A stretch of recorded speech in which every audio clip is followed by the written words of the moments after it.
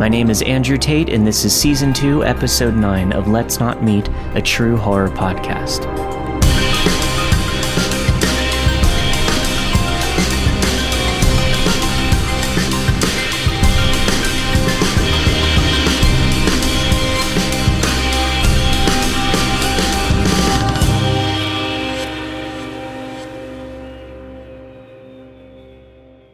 It took me quite some time to muster the strength to write this. I'm still dealing with the mental trauma from this chapter in my life, but I think sharing this story may be therapeutic for me. 10 years ago, when I was 19 years old, I worked at a local taco burrito joint in my tourist-laden beachside hometown. I was fresh out of Bible college, and I had never even touched any form of drugs. One of the cooks where I worked was a real nice guy. He eventually invited me over to his apartment to hang out with him and some of his friends. My brother, who also worked with us, lived there as well. I knew they smoked weed, and I wanted to try it, so they offered to smoke me out.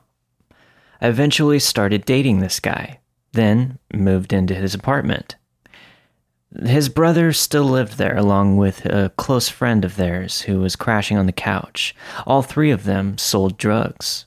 Name a drug and they had it, or could find it in a matter of minutes. What this meant for me, inexperienced and curious, was free drugs anytime I wanted them. I was mesmerized by the constant partying. I felt like I finally had my own group of friends. Looking back on everything now, I realized that the friendships were all centered around drug-induced fun. They were hollow, meaningless. Without partying, we didn't even need each other. Back then, I didn't fully understand the extreme danger of selling to people in your own home. They always asked their customers, who were also their friends, to come to the apartment instead of meeting somewhere else.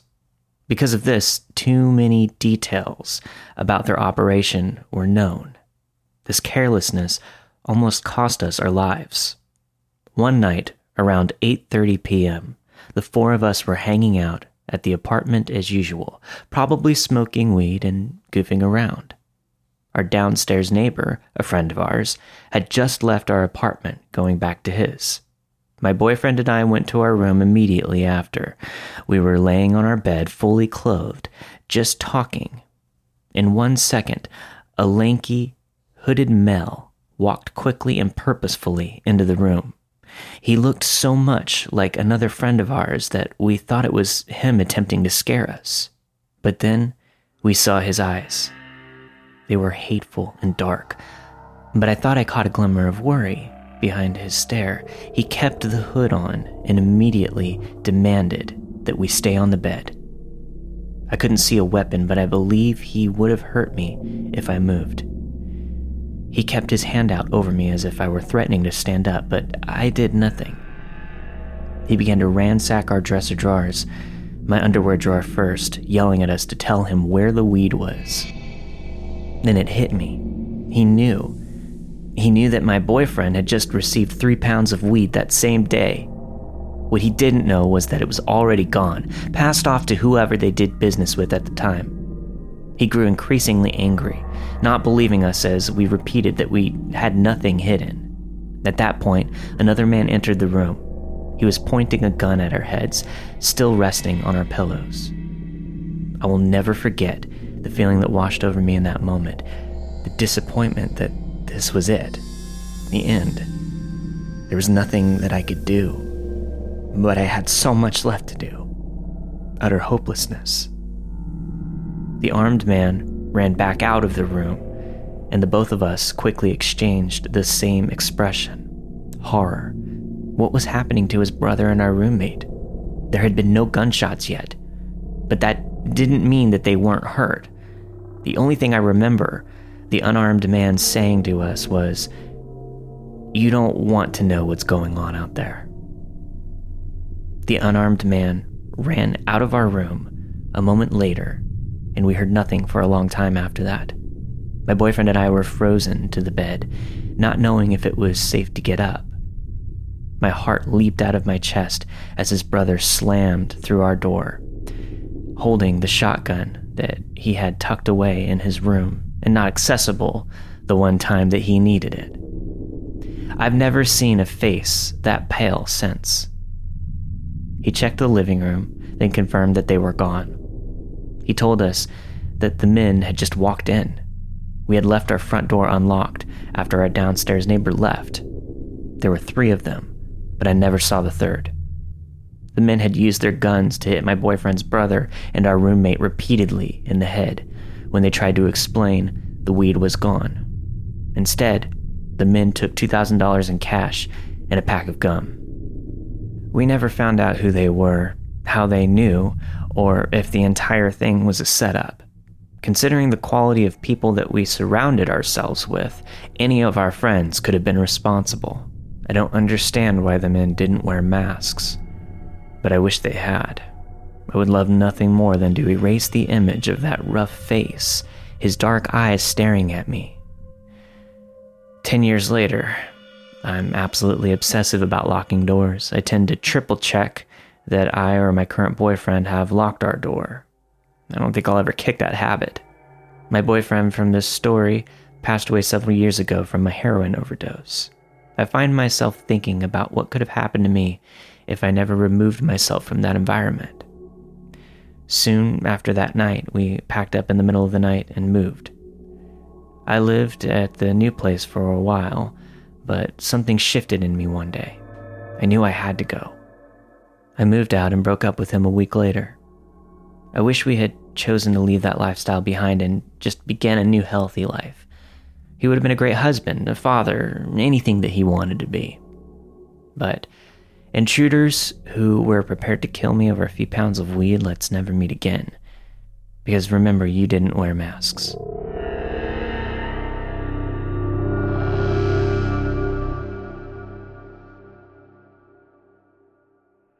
This happened back when I used to get on Grindr, but it always reminds me of how glad I am that I'm no longer doing the online dating thing. There's quite a bit of backstory before the creepy, so if you aren't interested in that, feel free to skip ahead a bit. For those who are unfamiliar with Grindr, it's a gay dating app that shows guys nearby. It makes you use your location while you're using the app, but it doesn't give your exact location unless you send it to the person directly. Anyways, I got a message from a blank profile. No name, no pic, no bio. The only thing that popped up was how close he was, less than a mile. This happened a lot because there are a lot of closeted guys out there, especially back then. Being an overweight guy in the gay community, I had to take anything I could get because most of the gay guys in my community wouldn't even give me the time of day. He started off nice enough, introduced himself as Jesus, and asked how I was doing and all of that sort of small talk. He told me he was into chubbier guys, and after exchanging pics, we both agreed that we found one another attractive. He asked me if I'd like to come over to play video games and maybe have some quote-unquote fun. I'd only met a couple of guys off Grindr, and although we had some good times, it ultimately didn't pan out. However, I had met them somewhere public first, so I'd never met anyone at their place or had anyone come over to my place. I figured it had been long enough and some casual fun might be nice. Plus, he was really cute and actually my type. He agrees to come pick me up since I'm only a few blocks away. Apparently, he lived in the nearby trailer park. I decided that I'd like to shower first, and he says that he'll head over. Then, he says he's really embarrassed to ask, but wonders if I'd be willing to lend him $20. Supposedly, he lived with his mom, and she had left for the weekend without leaving him any food or money. I know it was really stupid in hindsight, but I felt bad for him. I tell him that I don't have any cash, but he says that's okay. I can send him some money through an app. I don't remember what it was called, but it was something like Venmo. I go ahead and send it, take my shower, and then let him know I'm ready. He says he's heading out, but he can't find his keys. I say it's okay. I'll just wait outside for him.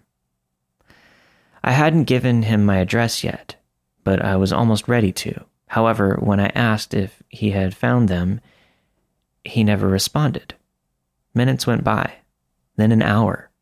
I messaged him again to ask if he was still coming, and I could see him going on and offline, so I know he read my messages.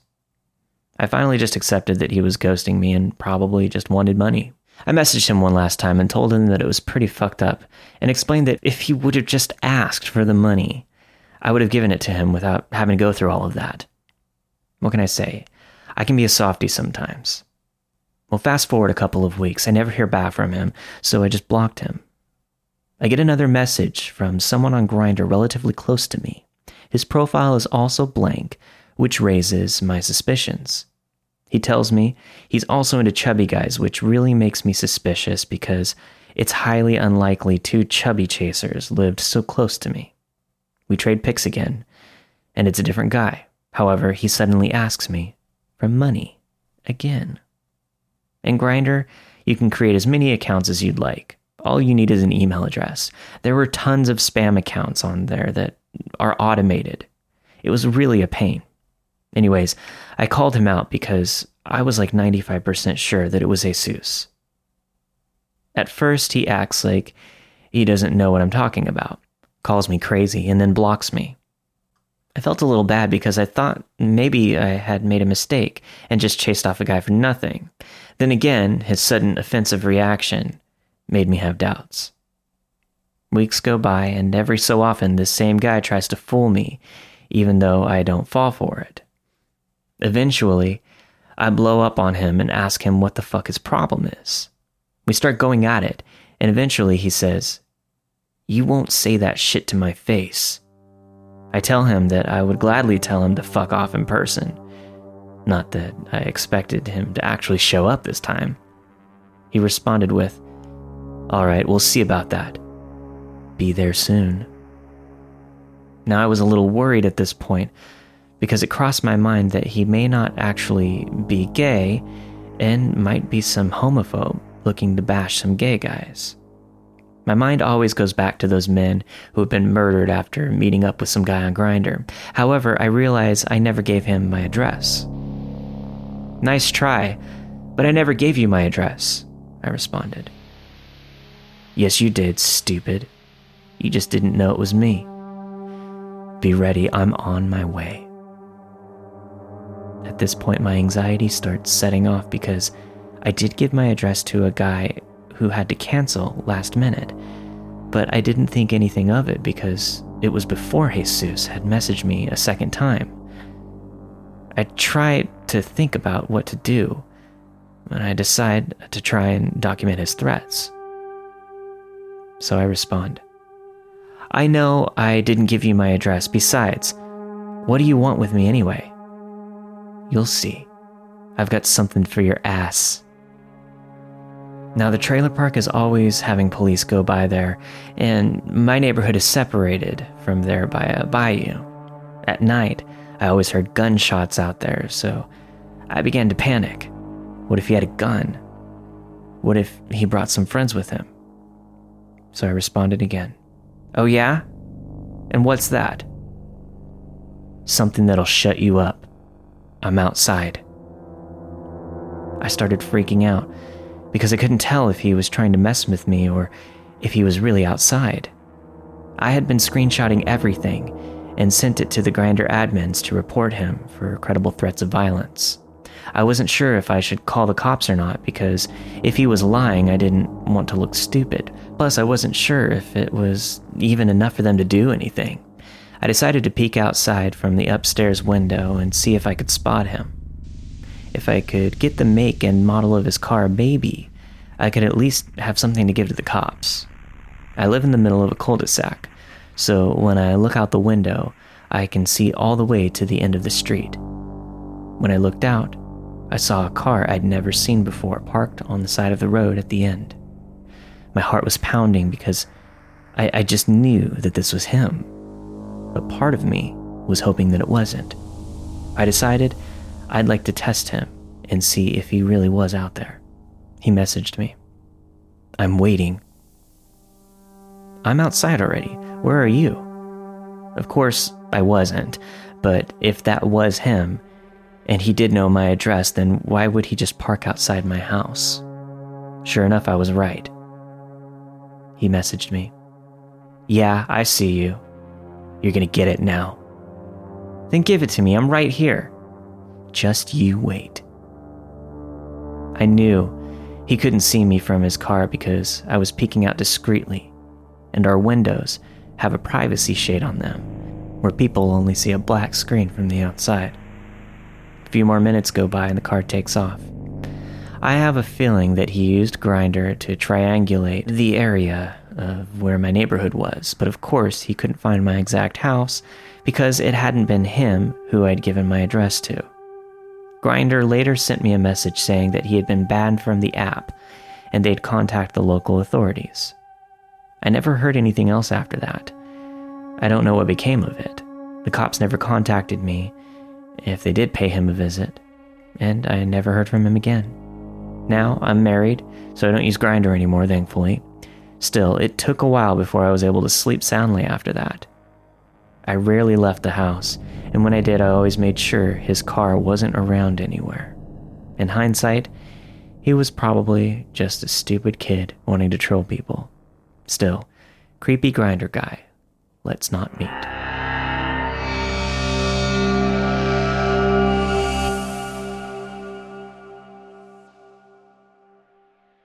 When I was 15, I moved to Tulsa, Oklahoma with my sister and mom to live with an uncle that I had never met before.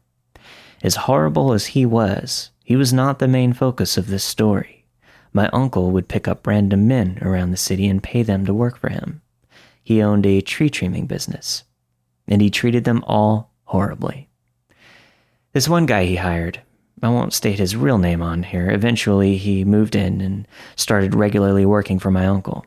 Let's call him Sean. He was a major alcoholic, but he seemed like an all-around nice, helpful guy. He would always offer to help me with things, or my mom, things that we were working on. I remember a time when he had brought me cookie dough, only for me to end up eating it, and then he asked what happened, and I admitted to him. He responded with, "I don't blame you, it's delicious, and that's what it's meant for." Soon after moving in, he came in drunk to have a conversation with my mom in our living room. She obliged. Again, he came off as a very open-hearted, kind person, so it was a pleasure speaking with him. A while into the conversation, he slips in something unnerving. He tells her if there's anyone else around who's harmed her or is making her life hell, that he would take care of them. My sister recently rekindled an old flame, and he ended up moving in here to stay with us. Immediately, upon his arrival, issues occurred between my uncle and him. Nothing too big, mainly just some arguments. Let's call her boyfriend Mike.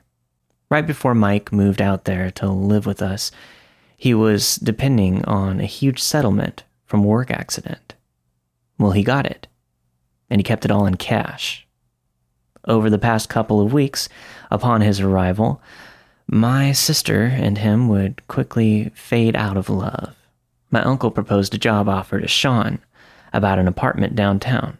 My uncle was also a carpenter, houses, apartments, etc. The job proposal was that Sean would move into this apartment to live while he worked on it, so my uncle didn't have to. Again, he picks up guys to work for him so he can give them shit pay because he's an all-around asshat. Sean happily accepts the offer. I'm sure because not only does he get paid, but he also gets to live apart from his abusive joke of a boss. After my sister and Mike lose interest in each other, he inquires about moving into Sean's place, into the new apartment, to live and help work. They both end up moving there. Mike's settlement money came within a month after his moving into the apartment with Sean. We ended up moving into our own house a few minutes away, and my sister lost contact with Mike. One night, my sister, mom, and I are all sitting in the living room, and my mom's phone rings, breaking the late-night silence. It's my uncle, only a few seconds into the phone call before her face contorts into that sort of disbelief and horror.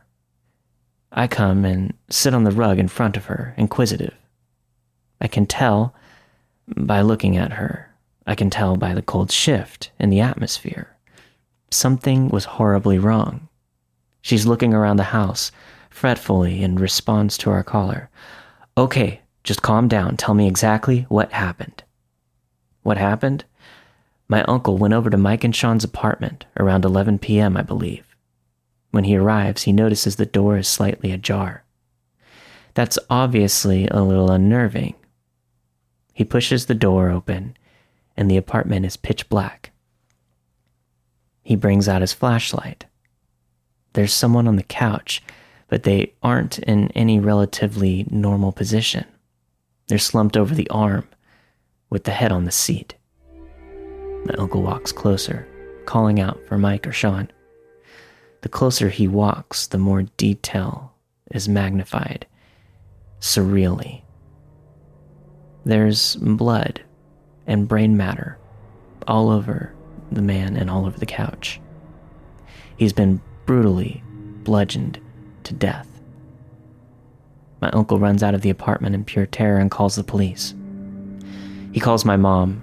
My sister begins to cry as my uncle is identifying. Yes, I think it was Mike. It aired on the news soon after, but they didn't yet give the identity. By the description of the physical characteristics, it was clearly her recent ex-boyfriend Mike. So where was Sean? Where was all of Mike's settlement money?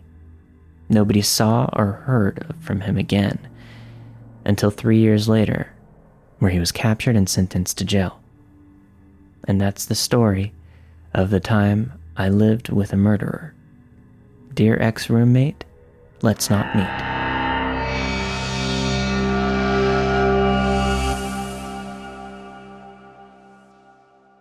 When I was 24, after a crazy divorce, I met a guy on Tinder and we ended up dating. The thing was, he lived about 4 hours away, so whenever I wanted to see him, I had to drive 8 hours in total. After a few months, I decided that I wanted to move up there to be closer with him. Now, I had no credit, so he signed the lease under his name and we moved into a complex, which was a square of 4 different duplexes and a courtyard in the center. It was pretty inexpensive, and we were within walking distance to the downtown area. It even had a small backyard for my dog. It was all very exciting. The only thing was I wasn't able to scope out the place before we moved in because I worked 4 hours away, so my ex had to do it. He said the neighbors seemed really nice and there weren't really any issues with the apartment. It was actually 2 bedrooms, which was bigger than I had expected at that same price. The day that I moved in, I saw our next door neighbor sitting outside on a little outdoor chair and table set. I said hi to her, but as I was walking away, I heard her rambling on about something that I wasn't sure if it was directed at me. It was a little strange, but I brushed it off. I also found it a little weird that it was pretty cold outside and that she had super short shorts on, also a tank top with no bra, and was just sitting outside. This woman had to be in her late 50s, heavier set, with wild curly hair. Living there a few days, I realized why the apartment was so cheap. There was no heater, and only the air conditioning worked. I know we are in the desert, but still it gets pretty cold. There was a cockroach problem, and they were everywhere, even in the fridge. I had to beg the landlord to replace the fridge, and he finally did. I'm pretty laid back, so was my ex. We pretty much just work and come home and play video games, with headsets so we didn't make much noise. I felt the floor vibrating one day, and saw my dog barking, so I took off my headset and heard insane screaming and someone pounding on the door. It was the lady that I had seen outside sitting in the chair. I opened the door and she started crying and screaming, speaking in tongues and telling me I was making so much noise that her baby couldn't sleep. She started sobbing, saying that her baby had cancer, and she just wished that the baby could sleep. Not once did I hear her baby cry, so I told her that I would keep it down, and this was all happening at 3 p.m. For a few weeks, She would repeat this behavior of pounding on my door. Most times I would try to ignore it, and I hear her outside, just sobbing. Her and her husband would scream at each other all night long and throw plates on the walls. One morning I was trying to leave my house and the door was lodged shut. I looked outside the window that was adjacent to the door and I could see that there was a giant couch placed right up against my door. I had to call the landlord and he came over and moved it, but I missed my shift for work. I told him what's been happening and he said that he had issues with the neighbor in the past. I came home from work one day and she was sitting outside again. She was talking to the air and acting insane, speaking in tongues, and again, she was barely wearing anything. I asked if she needed help and she said, "You dumb bitch, does it look like I need help?" So I went to my apartment and tried to ignore all the noise coming from outside. A few minutes later, I heard this weird crying noise. It was her, but she was trying to make noises like a crying baby. I called the cops, and as soon as the cops showed up, it was super quiet, like nothing ever happened. I finally saw the neighbor's husband one morning coming out of their door. He was very tall, white, and full of tattoos and was probably in his late 20s. He smiled at me and told me that he had just gotten home from spending a week in jail and asked me how his wife has been. I told him I don't talk to her much and just left for work.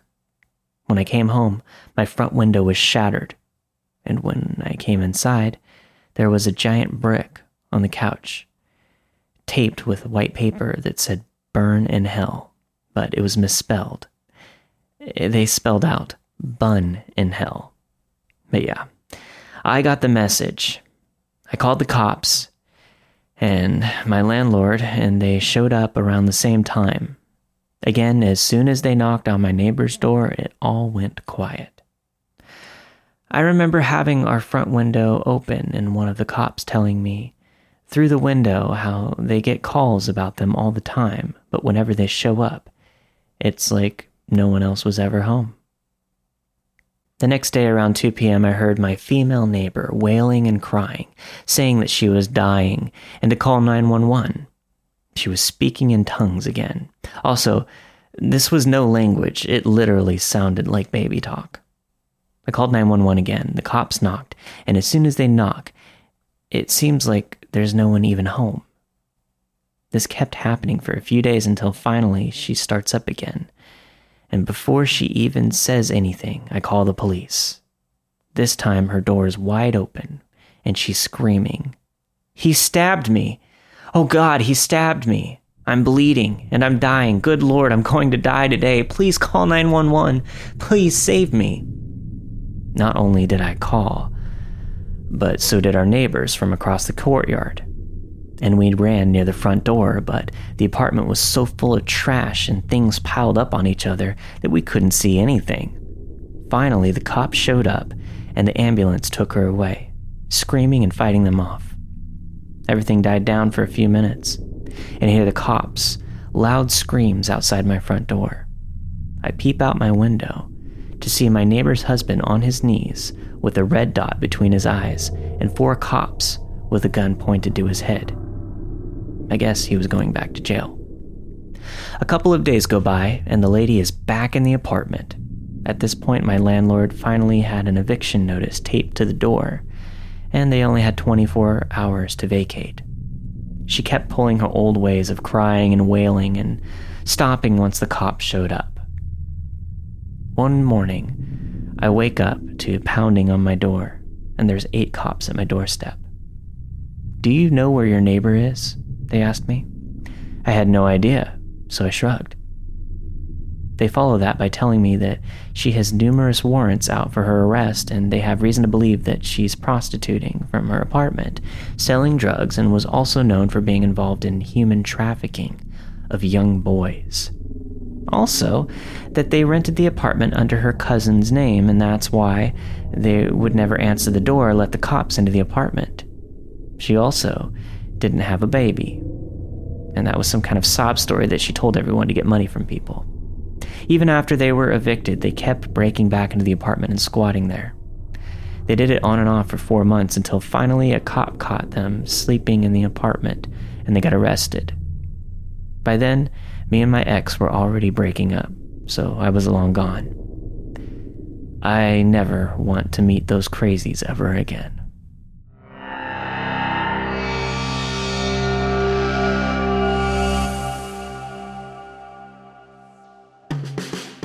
Thank you for listening to this week's episode of Let's Not Meet, a true horror podcast. This week you have heard Home Invasion by listener Rachel Glennis, I'm Outside by Reddit user RVM4488, Murderer Down the Hall by Recoiled Consciousness, and finally Crazy Neighbors by GothBaby93. Don't forget to send in your stories to letsnotmeetstories@gmail.com, and for any questions or general inquiries, email letsnotmeetpodcast@gmail.com.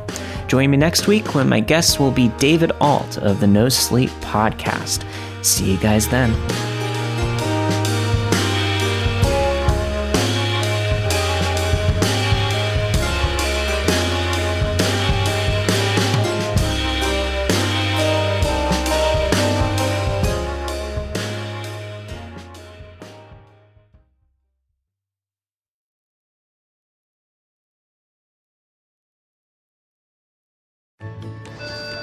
When you're ready to ride Metro, we want you to know we're ready for you. Here are just a few of the people at Metro to tell you how we're doing our part to keep riders safe.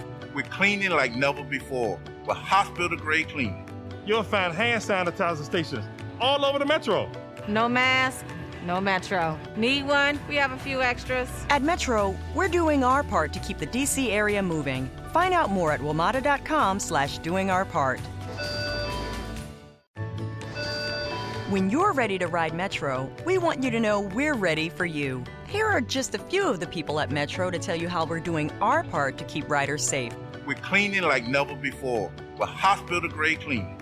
You'll find hand sanitizer stations all over the Metro.